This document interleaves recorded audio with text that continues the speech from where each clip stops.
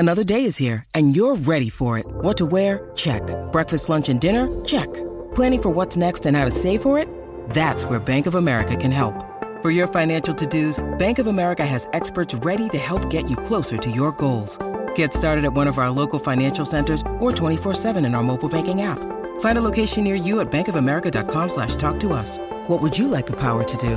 Mobile banking requires downloading the app and is only available for select devices. Message and data rates may apply. Bank of America N.A., member FDIC. The critics just went berserk. It is a good album. It is a good album.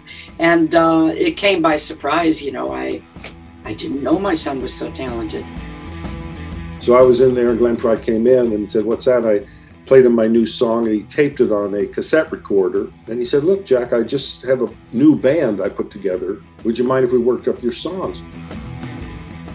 Hello and welcome to episode 10 of Vintage Rock Pod, the podcast series that proudly claims that my music is better than yours. This is the podcast series where we interview rock stars from the classic golden age of rock, from the 60s, 70s and 80s, and hear all their wonderful stories. I'm Paul Stevenson, and thanks as always for hitting play.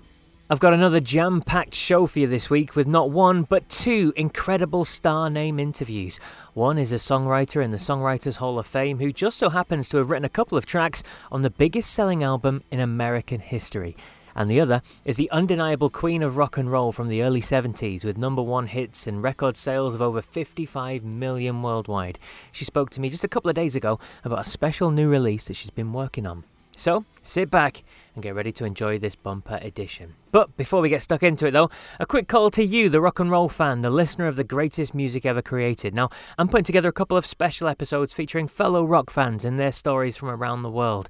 People of all ages and descriptions coming onto this podcast to tell me about your love of rock in whatever subgenre it is that you like. Now, if you'd like to be involved and want to be featured on the podcast, drop me an email, vintagerockpod@gmail.com, and we'll sort out getting you on. I want to hear from people all over, so don't be shy, get in touch. But that's for the future. Let's bring it back to the now and start where we always do, with a week in rock, as we catch up on all the rock stories from the last 7 days with our friend, author and journalist Tim Peacock. Let's see what he's got for us this week. Okay, a bit of an eclectic mix as usual this week, Paul. Wouldn't expect anything less. Firstly, I thought, well, seeing as you had the great Steve Diggle on just last week, I thought Buzzcocks-related story might be a good place to start this week. And yesterday there was a blue plaque actually was unveiled on the childhood home of Steve's fellow Buzzcock, the late Pete Shelley. Pete was born in Leigh in central Lancashire. I mean, Buzzcocks obviously are well known as one of the Manchester bands, but Pete was actually born in Leigh, which is actually only down the road from where I'm from originally. So there's a certain amount of interest for me, I suppose, another Lancashire lad. But apparently there's not that many people, really famous people, get blue plaques out there. I mean, amazingly enough. But this one has happened. Apparently, I remember when Pete died, unfortunately, I remember being shocked about it, but there was a campaign kind of kicked off very quickly. And apparently there was a lot of toing and froing between the campaign and the local council, which is Wigan Council in that area. Anyway, yesterday, it was finally unveiled on his childhood home, which is great. And it was unveiled by no less than Malcolm Garrett, who, I don't know, Steve might have mentioned that Malcolm Garrett did, of course, all of the Buzzcocks sleeves. So he's a pretty cool person to have actually done the unveiling at the time. Yeah, absolutely. I always wonder about these blue plaque unveilings, because obviously there are people still living in these houses, and then people turn up and they put a nice blue shiny plaque on the outside of their house that they own, I'm guessing, and the press pack turn up, and so do a lot of fans, and people stand there in front of your house. I mean, it's a bit of a weird one, isn't it? Yeah, it is. And I'm not too familiar with the immediate area around there, but I saw some pictures of it. In fact, you can, if you go onto YouTube, you can see there's like an unveiling video where Malcolm says his thing. And it's just like it's a regular house. I mean, apparently members of Pete's family did attend it, which is nice, obviously. And probably there would have been more if we weren't living in these kind of COVID-related times. But yes, it must be quite strange. I mean, if you're just like a suburban house and all of a sudden there's this blue plaque up on it. But I must say, to be fair, like, I think Pete Shelley is more than deserving of it. I mean, he is undoubtedly one of the giants of Mancunian songwriting. I wrote a review a record collector of another lost Manchester band called The Distractions earlier this year. They did an album for Island Records in 1980. And I did actually in that describe their songwriter, Steve Perrin, as being up there with Mancunian giants such as Graham Gouldman from 10cc and Pete Shelley. So there you go. But I do think, I mean, he was an amazing songwriter, and it's great that this has happened. So, and there is a campaign actually to get a more permanent memorial to Shelley erected in the town of Lee. So that's an ongoing thing. If anyone's interested, there is a website to it. It's just called PeteShelleyMemorial.com. It's a non-profit thing, but you can have it. There's a tribute album out to him as well, where people have covered some of his songs. So yeah, there's more info you can find on that. Brilliant. That's New Story 1. So what have you got there? It's very eclectic. I'm looking forward to what's number 2 then. Okay, well, entirely different, actually. Although, to be fair, it's possible that Pete Shelley and Steve Diggle and co might have listened to this band on the way up. I know that Shelley was into people like Roxy Music and so forth, and Brian Eno, so it's not such a huge leap. Hawkwind are the subject of my second story tonight. And so many bands have listened to Hawkwind, or indeed were in Hawkwind over the years. But there's a new book by writer Dave Thompson about the band. It's called The Encyclopedia Hawkwindia. It's called The Ultimate Guide to More Than 50 Years of Hawkwind, and it's just coming out. There's a print edition early in next year, 2021. So yeah, that's my next one. Were you into Hawkwind, Paul, at all? Not hugely, if I'm being honest. We covered Silver Machine as you usually do when I was in my band back as a teenage years. But like you said, that book's going to be interesting for the amount of different people that are involved in that band and the stories in that band as well. Absolutely. It seems that the author has gone into a fair amount of detail with this. According to the blurb, he's conducted more than 70 interviews. Wow. I don't actually know how long he was working on this, but there are apparently interviews. Obviously, Dave Brock, who's still very much, the cornerstone of Hawkwind, he's been interviewed. And also Nick Turner. Dave Thompson, this writer, has actually done a book on Nick Turner, who was in Hawkwind for a number of years. But also he's interviewed Lemmy, and he's Robert Calvert. I mean, sadly, he passed away a number of years ago, and various other people who were involved in the band over the years. And apparently, it says that it spans about 600 pages and takes in everything from Hawkwind's very first show in 1969 through to pretty much now. And he's got into side projects and everything. So I guess if it's the band you're interested in, this is probably the one you'd want to get hold of, I would think. Yeah, absolutely. And it'll be a very, very, very detailed one by the sound of it too. Lovely. So what's the third story for us this week then? Do you fancy buying a new car at all at the moment? Because this might fit the bill. Yeah, go on then. None other than Eddie Van Halen's Ferrari is actually going under the hammer, it seems. Now, the bidding, as far as I gather, actually finished today on this one, so it's probably too late to put in a bid now, it would seem. However, it's gone up for auction on a website called Gotta Have Rock and Roll. Apparently, the bids started at a cool $200,000 only, so plenty of pocket money there. Right, okay. Yeah. According to the blurb, the car had only 28,000 miles on the clock. And it's in black, and it's a 6-speed race car. It's quoted as being in excellent working condition and is billed as, quote, the ultimate collector's item. So, and it's been serviced by Ferrari as well. So that could be interesting. If you've got over your Rolling Stones memorabilia we were talking about last week, time to buy a flash car with it.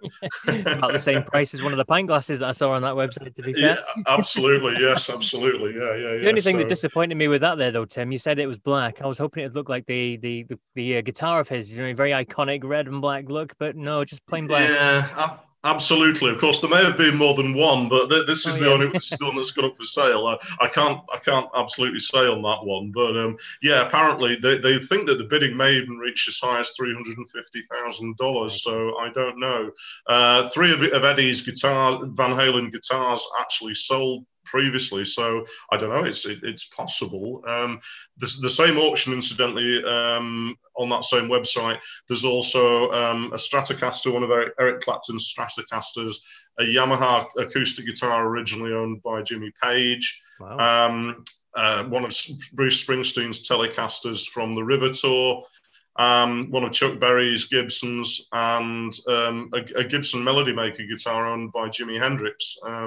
though that I would say is probably one of his more obscure guitars. You know, you think Hendrix, you tend to think Stratocaster or maybe the Flying V that he used to play on the blues numbers and stuff, but it's still one of Hendrix's guitars, so there's a fair bit of stuff on there anyway. That's for the serious collectors, that sort of auction, isn't it? It certainly is, Paul. I don't think I'll be putting any bids in, but anyway, there's more information. The website it's called Gotta Have Rock and Roll, GOTTA, gottahaverockandroll.com. If you log on to that, you'll find more information. You might get the car of your dreams or one of the guitars of your dreams. Who knows? Just in time for Christmas. Yes. Excellent. Thank you very much, Tim, for bringing us that fantastic news again this week. You're very welcome, Paul. Thanks very much. All the best. And thanks as always to Tim. Now, let's get stuck into our interviews. I've got a fascinating one with a man who wrote some huge hits for the Eagles and Glenn Frey coming up. You don't want to miss his stories. But our first interview of the week came about pretty quickly, to be honest. I saw she was releasing a new track, and within a couple of days, there she was on a Zoom call with me telling me all about it. Now, this guest is still rocking strong nearly 50 years after topping the charts globally, including 2 number-1 singles here in the UK. She played the character of Leather Tuscadero in the hit TV show The Happy Days and has sold more than 55 million records. She is the undisputed queen of rock and roll. She is the trailblazing icon, Suzi Quatro. And I started off by asking her how she felt when Mickie Most picked her out of her siblings' band in America and brought her here to London all alone at such a young age in 1971. I had been waiting for that chance my whole life, to tell you the truth. I was never tied to being an all-girl band. I just wanted to play. And I actually had 2 offers to go solo in 1 week. One was with Elektra. They wanted to make me into the next Janis Joplin. Mickie came the same week, saw me, and wanted to turn me into the first Suzi Quatro. So I took the decision. Business-wise, no-brainer. Emotionally, of course, very, very difficult, but there was no way I wasn't going because it was my time, Now, you were signed by Mickie Most, obviously, and you were paired up with Nicky Chinn and Mike Chapman, and the hits just kind of flowed from that point. Now, what was the magic between you guys altogether then? Why do you think it worked so well? They were signed after I did the Slade tour as the opening act with all original songs, I might add. I formed my band finally in England. Mm-hmm. I got my people and all original stuff. And so during that tour, we obviously got our sound together. We became a unit. And Mickie at the same time had just signed Mike and Nicky. And he said to me, even though I'm signed as a singer-songwriter musician, and I usually do all my own stuff, he said, these guys are real good at the 3-minute single. So why don't they come hear your set and see if they can craft that? And they did. And if you listen to the first album, all my original stuff is dun, dun, dun, dun, dun. That's what I was writing. So Mike heard that, went away and wrote Can the Can. We worked very closely together. He wrote specifically for me. He never gave me a song that he wrote for somebody else. He wrote a song for Suzi Quatro, tailored to my character. So there were times I was in there doing a vocal and I forgot that it was my song and I thought it was Mike's. So we worked real tight. Now, of course, I do everything on my own or with my son. Brilliant. And now, how did it feel then being 23, 24 when you were topping the charts all around the world and touring and working hard? I mean, that must have been incredible because that was the dream, wasn't it? Sure.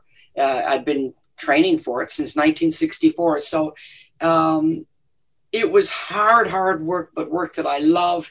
And I'm not one of the sex, drugs, and rock and roll girls. My father taught me that it was a profession. He was in music too. A profession. That's how I treated it. That's why I'm still feet on the ground, basically normal, and still out here creating because it is my job. Yep. And I love it. Absolutely. Now, you did blaze a trail for women and other female rock stars to come through. And you probably didn't think that at the time because you were doing what was best for you and you were pushing yourself forward. But looking back, I mean, your documentary came out last year, your Warts and All documentary, and you just look at the names of the people that hold you up in such high regard. It's incredible. Kathy Valentine, the Go-Go's, and Debbie Harry, and Joan Jett, and Sherry Curry, and many, many more. I mean, how does it feel to be recognized and lauded by such incredible female musicians? Well, I mean, I did know through the years because, we always talk and I always had my compliments, but seeing it on the big screen in a documentary is a totally different experience. And you really, it's actually just very humbling. You go, oh my God, she said what? Wow. It brought a tear to my eye more than once, I have to say. So it's a nice feeling to know that I influenced so many people. I'm so glad I did because, well, I always say I kicked the door down because I didn't see the door. And that's my character. I didn't see the door. I can't pretend I did it on purpose. All I was doing was being me. That's all. No compromising. This is me. And it's brilliant in terms of your image and everything as well, because is it true that all the leather and everything was you, and Mickey didn't want the leather to start with, and you were saying, no, this is me, this is what I want, and obviously that became your iconic look? Well, I mean, I still wear it now, so how right was I? You know, the jumpsuit wasn't my idea, although I have to say in the Pleasure Seekers, quite a few of our outfits were jumpsuits. So I've actually been wearing jumpsuits a long time. I find them great because I'm a very energetic performer and I don't need to worry about anything. Everything stays in place. So I love them. So when Mickey finally agreed to the leather, he was against.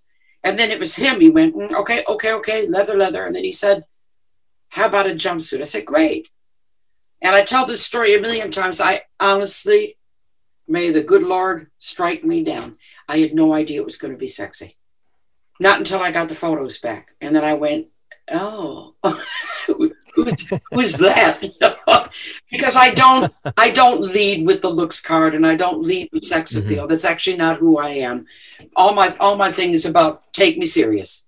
You know, take me serious. If I look nice, okay, I look nice. If I'm a pinup, I'm a pinup. But it doesn't filter in as reality. All I really care about is the music and the entertainment and the respect. Just bringing it to now, then you're still creating some fantastic music. A heads up here, a little spoiler. What I do when I speak to an artist, I then on the podcast talk about my favorite 5 songs of theirs, and one of the 5 songs is from your latest album, No Control, which came out last year.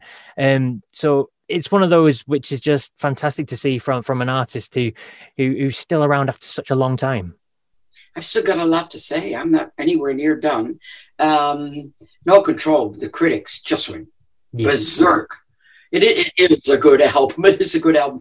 And it came by surprise. You know, I didn't know my son was so talented. I honestly didn't know. He was very quiet about it. He was soft-stepping it, you know. And then when he said, I really want to write with you, and we started to, 3 demos in, I just went, we're writing an album, and it just works so well. And during lockdown, now we've written, recorded, and it's all mastered, ready to go. The next album will be called The Devil in Me. And it's everybody that worked on No Control, all the musicians, all the different people, they all said, I don't know if you can better that. And guess what? We have. All the people have said it. I don't know how you guys did it, but it's even better. I think what's happened is we've really found our feet as a team. Yeah. You know, the first one was experimental. I said I didn't want any limits. I wanted to not try to write anything, just let everything fly. And that's what we did. So it's a very organic, lots of different kinds of tracks and no exact direction. This album has a direction. And my son said to me, he loved the last album, loved it. He said, but it was a collection of lots of things. I said, yes, it was. He said, this, I want to be as groundbreaking as your first album. And he was really had his focus on. And we came to blows a few times, but I trust him. He's doing it for me. You know, he is doing it for me. And he had his vision, what he wanted this to be. And now that it's done, I've gone, yeah, there were some challenges in there, different kind of riffs. And I'm going, you know, not quite sure. And he forced me into writing around what he's done. This is good exercise, really, really good, you know. So, yeah, we found a good way to work together. And when's this album coming out then, Susie? It will be out in March. March, fantastic. We look forward to that. And you spoke a lot about your son in the interview here. So it's quite interesting that you've got a new Christmas single coming out, and it's your work with your son as well, isn't it? That's kind of brought this around. So tell us a little bit more information about that. Well, we were locked down. He should have been away. I should have been away. I had 85 gigs booked this year.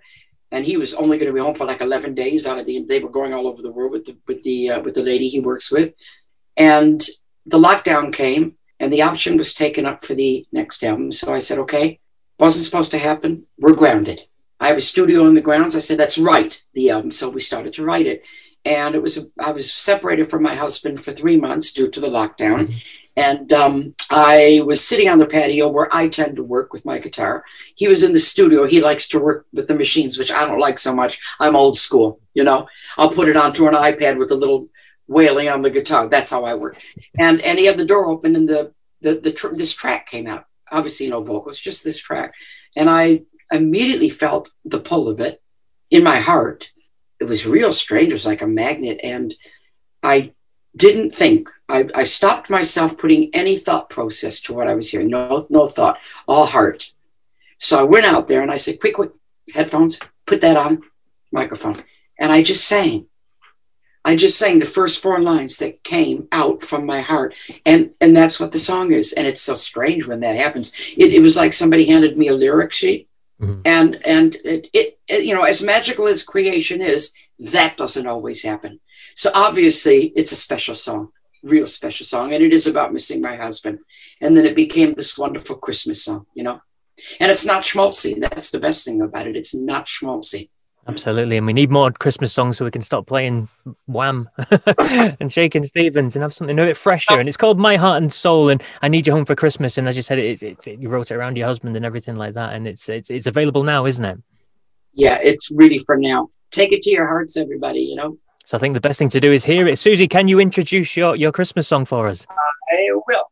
Okay, this is Susie Quattro, and I'd like to share with you my very special lockdown Christmas single. Oh boy, it's called My Heart and Soul. I Need You Home for Christmas. Ooh, need you home for Christmas. Yeah, yeah, yeah. You can't stop me trying to get to you.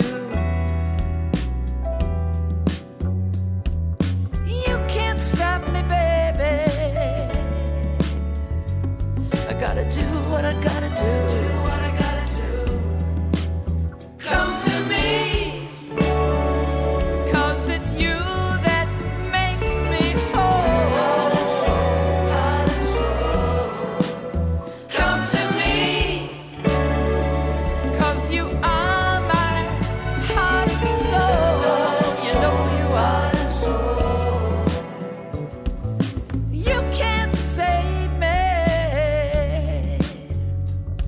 From loving you, you can't save me, baby. Oh, I'm gonna love you till I break in two. Come to me, 'cause it's you that makes me whole. Come to me, 'cause you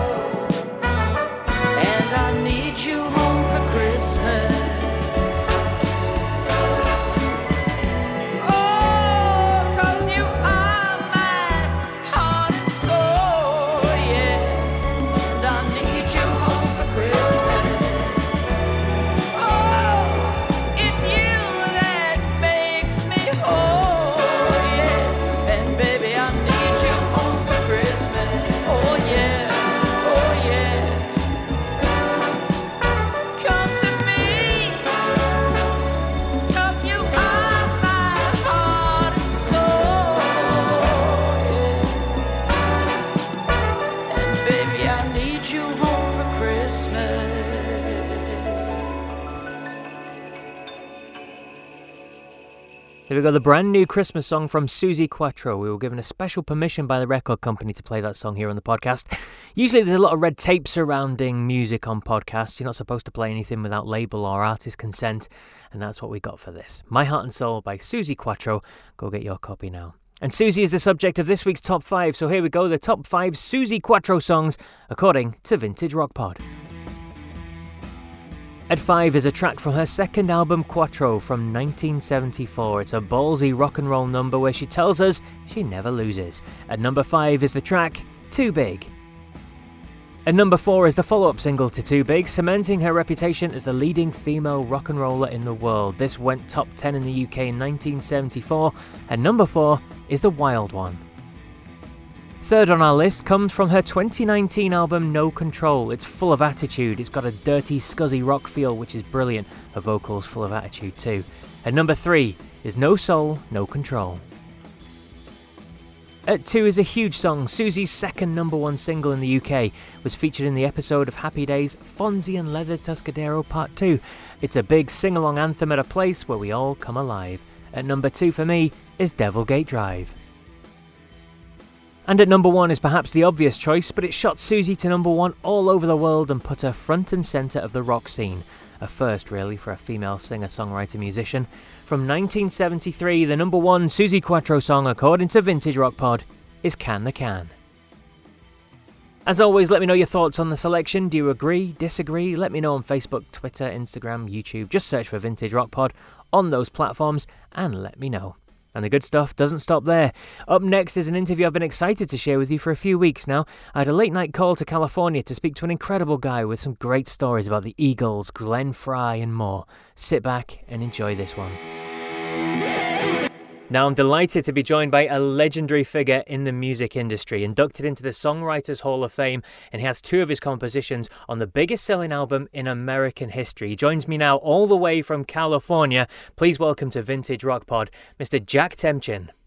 Hey, thanks for having me. Well, thanks for joining us. It's a pleasure to speak to you. Yeah. Now, you've got a lovely new release coming out for Christmas. It's in time for the holidays, and I'm dying to hear all about that. But because this is the Vintage Rock Pod, we're going to have to start with the massive stories, the hugely popular songs and everything like that of the Eagles. Now, you worked with Glenn Frey for many, many years, and you worked with the Eagles. Now tell us how did you first meet Glenn, and how did your association with the Eagles and everything start? Well, in the 60s, I was a hippie, and I had really long hair and wore beads and stuff. And I had a house that I rented with all my friends. I put all my friends in it, and my brother and I had a candle shop in the garage. So Glenn Frey and J.D. Souther came down to San Diego, and they were playing at a coffee house, what we called coffee houses then. They served apple cider and stuff, and it was folk music. It was the folk era. And so Glenn and JD were a folk duo. And I saw them play, and I thought they were really great. So I asked if they wanted to stay at my house with all the guys, and they came back, and we did that. And then every time they came down to San Diego, they stayed with us, and they were making a record at the time. And then that was quite a few years before the Eagles. Glenn put the Eagles together later. So, you know, we had a wash tub upright bass in the living room, and we jammed all the time. And so they asked me to come up to Los Angeles. They were going to introduce me to David Geffen, which they did. He was putting together Asylum Records, and I stayed there with them. And then later I stayed at Jackson Browne's house, and I had written Peaceful Easy Feeling, and I was kind of working it out in a back room of the house that Jackson had with a piano, and he had all these moving blankets on the windows. He didn't like anybody to see in while he was practicing. So I was in there, and Glenn Frey came in and said, "What's that?" I played him my new song, and he taped it on a cassette recorder. And he said, "Look, Jack, I just have a new band I put together. We're rehearsing. Would you mind if we worked up your song?" So I said no. So he came back the next day and played the cassette of them having worked up the song, which was Peaceful Easy Feeling. And then shortly thereafter, they went to England and recorded that album. And I was back down in San Diego, Glenn came over my house with a reel-to-reel tape. Now, most people don't even know what that is anymore, but I was the only one in town who had a recorder. I purchased a Revox recorder that was really good. So everybody came over to my house, and we were hearing this record that he had brought back from England, and where Glenn Johns had produced it. And so I'm sitting there, and the first song was "Take It Easy," and I'm just going, I'm thinking to myself, that's probably the best song I ever heard. You know, I'm thinking, I couldn't believe it. You know, and then the next song was "Witchy Woman," you know, and I'm hearing that, and well, that's also the best song I ever heard. You know, this, and the third song was "Peaceful Easy Feeling," and then I said to myself, well, this is already the best album that I've ever heard. And then shortly after that, my wife and I, we got being hippies, I bought a Volkswagen bus. We all love the Volkswagen bus because the gas was cheap and you could go a long way. Of course, it only went 50 miles an hour on the freeway. It wouldn't go any faster. It was really loud inside, but we traveled all around the country, and I was in a little town, and we met a guy in the park who was said he managed rock bands. His name was Starr. And we went over to the house of the band he was managing, and I heard "Peaceful Easy Feeling" coming out of a little transistor radio on top of the refrigerator. And that's the first time I heard it on the radio. And so that was kind of the beginning. How did that feel, hearing your song? Unbelievable. Unbelievable. And of course, I had no idea I was going to be able to be in music for a living, you know. And so I heard that song. I thought, wow, maybe that's going to work out. And you know, it still feels just as good every time I hear it. I mean, it's kind of a songwriter's dream to have people either record your song and put it on the radio and like it. But that song has kind of gone out way, way, way beyond any dream I could ever have had, you know. And so it's a glorious thing. It's phenomenal. And then obviously that song and another one of your compositions, Already Gone, went on to appear on the Greatest Hits Eagles 71 to 75, which is the biggest selling album in American history. Now that's obviously phenomenal for the band, but phenomenal for you too. Yes. And yeah, beyond anything that I could have thought about or expected, you know. And then in 1980, the Eagles decided to take a vacation from each other. They had, you know, tremendous pressure to try to top Hotel California. Come on.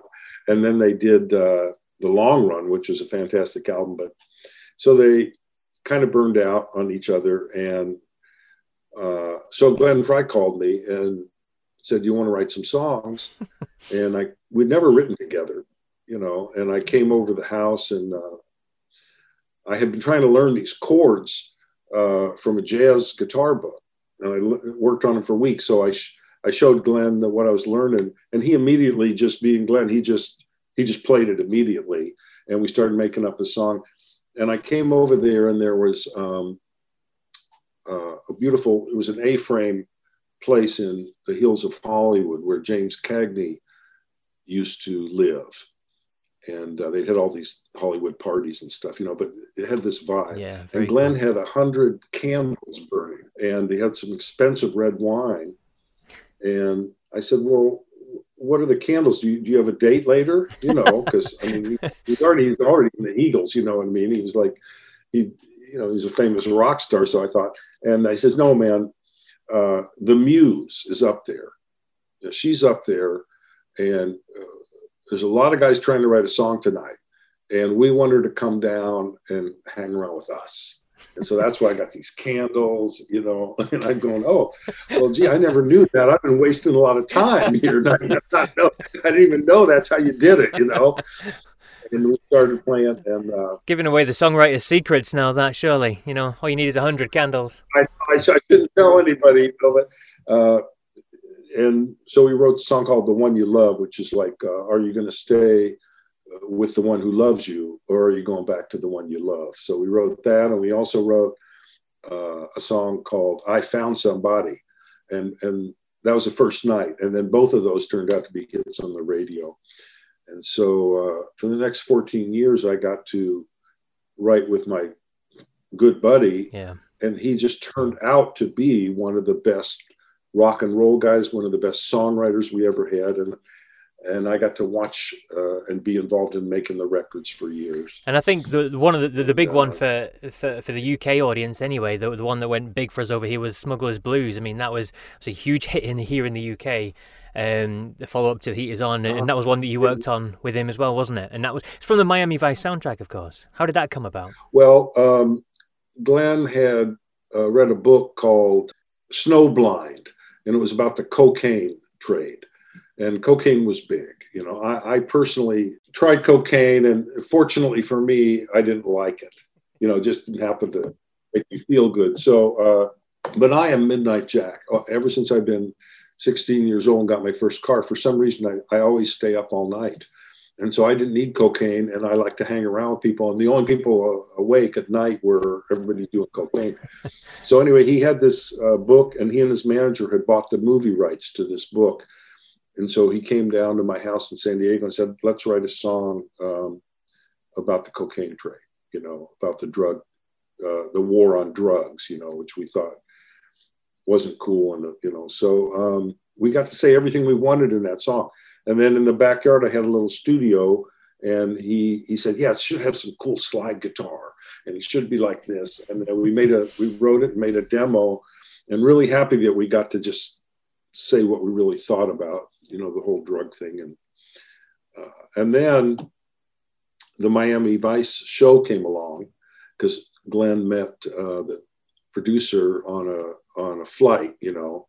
Glenn would always just wear hippie clothes, you know, and he had these, what he called, when I met him, he had what he called patch pants, and they were jeans, and he had a hole in the jeans. So he had the girl that he knew sew a patch on there, you know, and then he got another hole and another hole. And then whatever girl he was with at the time, he would ask him to sew a patch. Well, by the time I met him, it was all patches. So it was all patches. You couldn't even see the jeans.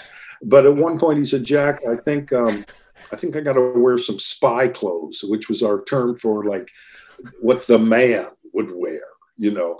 So he bought a suit and dress. He says, I'm flying in first class. You don't know who I'm going to meet. So he sat, then the very next flight, he sat next to Michael Mann, and he started talking to him. And Michael Mann said, I'm working on a TV show. And, you know, so, and Glenn actually acted in an episode of the show where he plays a pilot, and they use Smuggler's Blues. So we had that song and that, and also they gave us a script for one of the episodes, and we wrote a song right to the script, and that song was You Belong to the City. Yep. And so those two were on the Miami Vice, and that was huge because the first TV show to have a soundtrack album, and it's so big and so. Absolutely. Now we should stress that it's not just writing songs for other people. You've written and performed in many bands yourself, and you've released many albums, haven't you? Yes, about 10 or 11 albums now. And the last one I'm signed to Mailboat Records, which is Jimmy Buffett's label. And I had a friend for many years, Gary Nicholson, and he produced the album. And he's an amazing songwriter himself. He's had like 600 songs recorded by everybody from Fleetwood Mac to Ringo to Willie Nelson, you know. And he produced this album. And it was amazing because it was in Nashville, and you've heard the song Nashville Cats. I mean, the best players in the world are now in Nashville. If you want to make a record, the kind of record where a whole bunch of players get in the room and they play together, it was just mind-boggling how good these guys were. I mean, I've been doing this all my life, and I was just stunned. So I was also toured a lot as an opening act. So I'd go on solo. I opened for the Ringo tour. I opened for the whole Christopher Cross, his first tour. You're mentioning Ringo there. I mean, when you opened for him in huge venues, Hollywood Bowl and Radio City Music Hall and things like that. And I mean, what was that like? What was Ringo like? What was it like on that tour? Well, kind of the greatest guy in the world. Not like I got to know him that well, but I did open for him the whole tour. And we played Radio City Music Hall, and it was fantastic. And I did really well because I thought these New York guys are not going to like this California guy, but they really did. So then the next night we get on the bus and we go a couple hours south, and we're playing, I don't know, it was basically a dirt field with some bleachers set up, like a kid's softball team thing. And then it was raining, and they put boards down because we had to walk across the mud to get to this little place where we were going to change our clothes, And I'm standing there in the mud in the rain with Ringo, and I'm going, man, this is weird. Last night we were at Radio City Music Hall, and look at where we're playing tonight. And Ringo goes, yeah, that's what I like.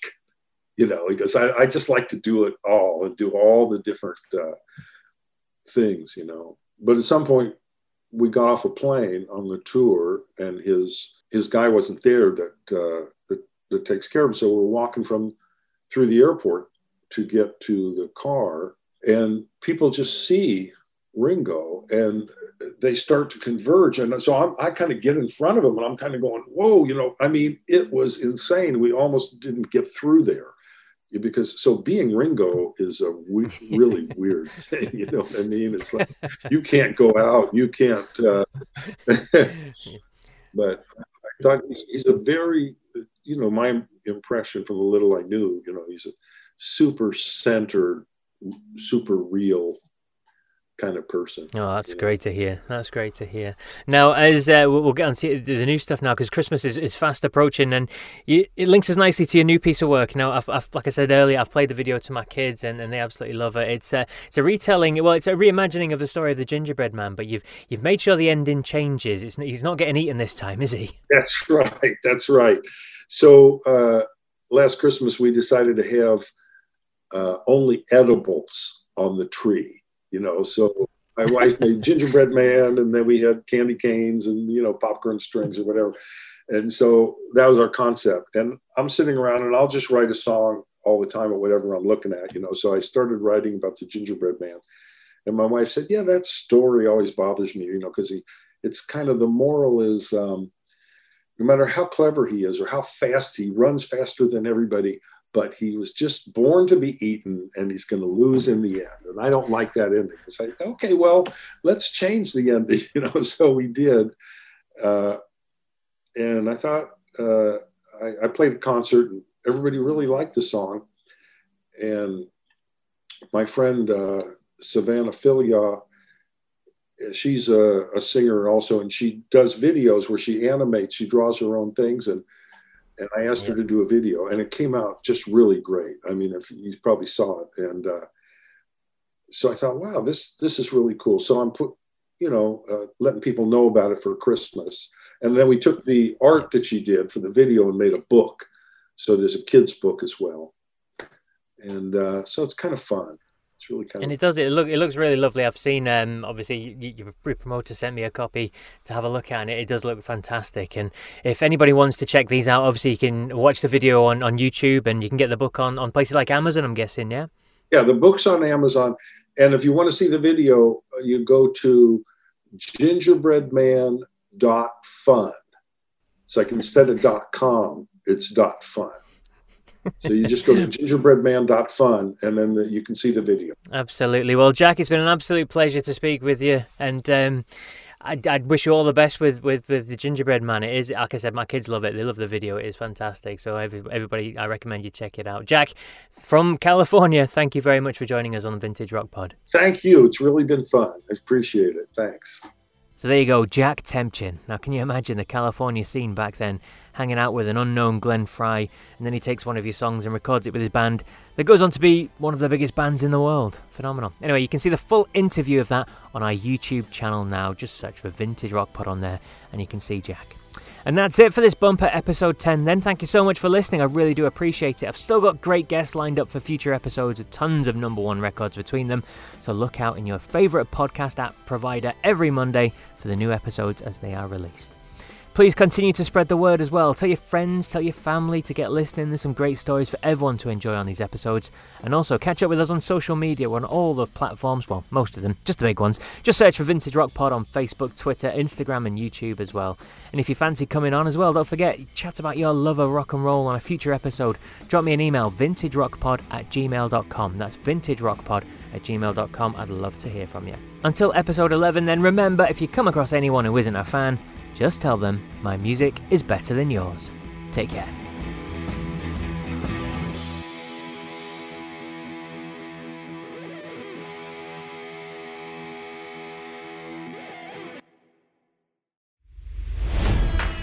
It's NFL draft season, and that means it's time to start thinking about fantasy football.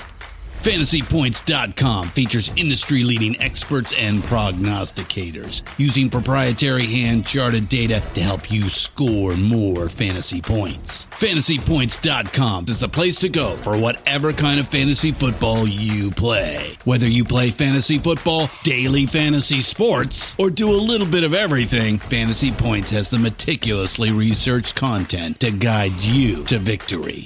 And why wait for the fall? Fantasy Points also covers the new spring football league, the UFL.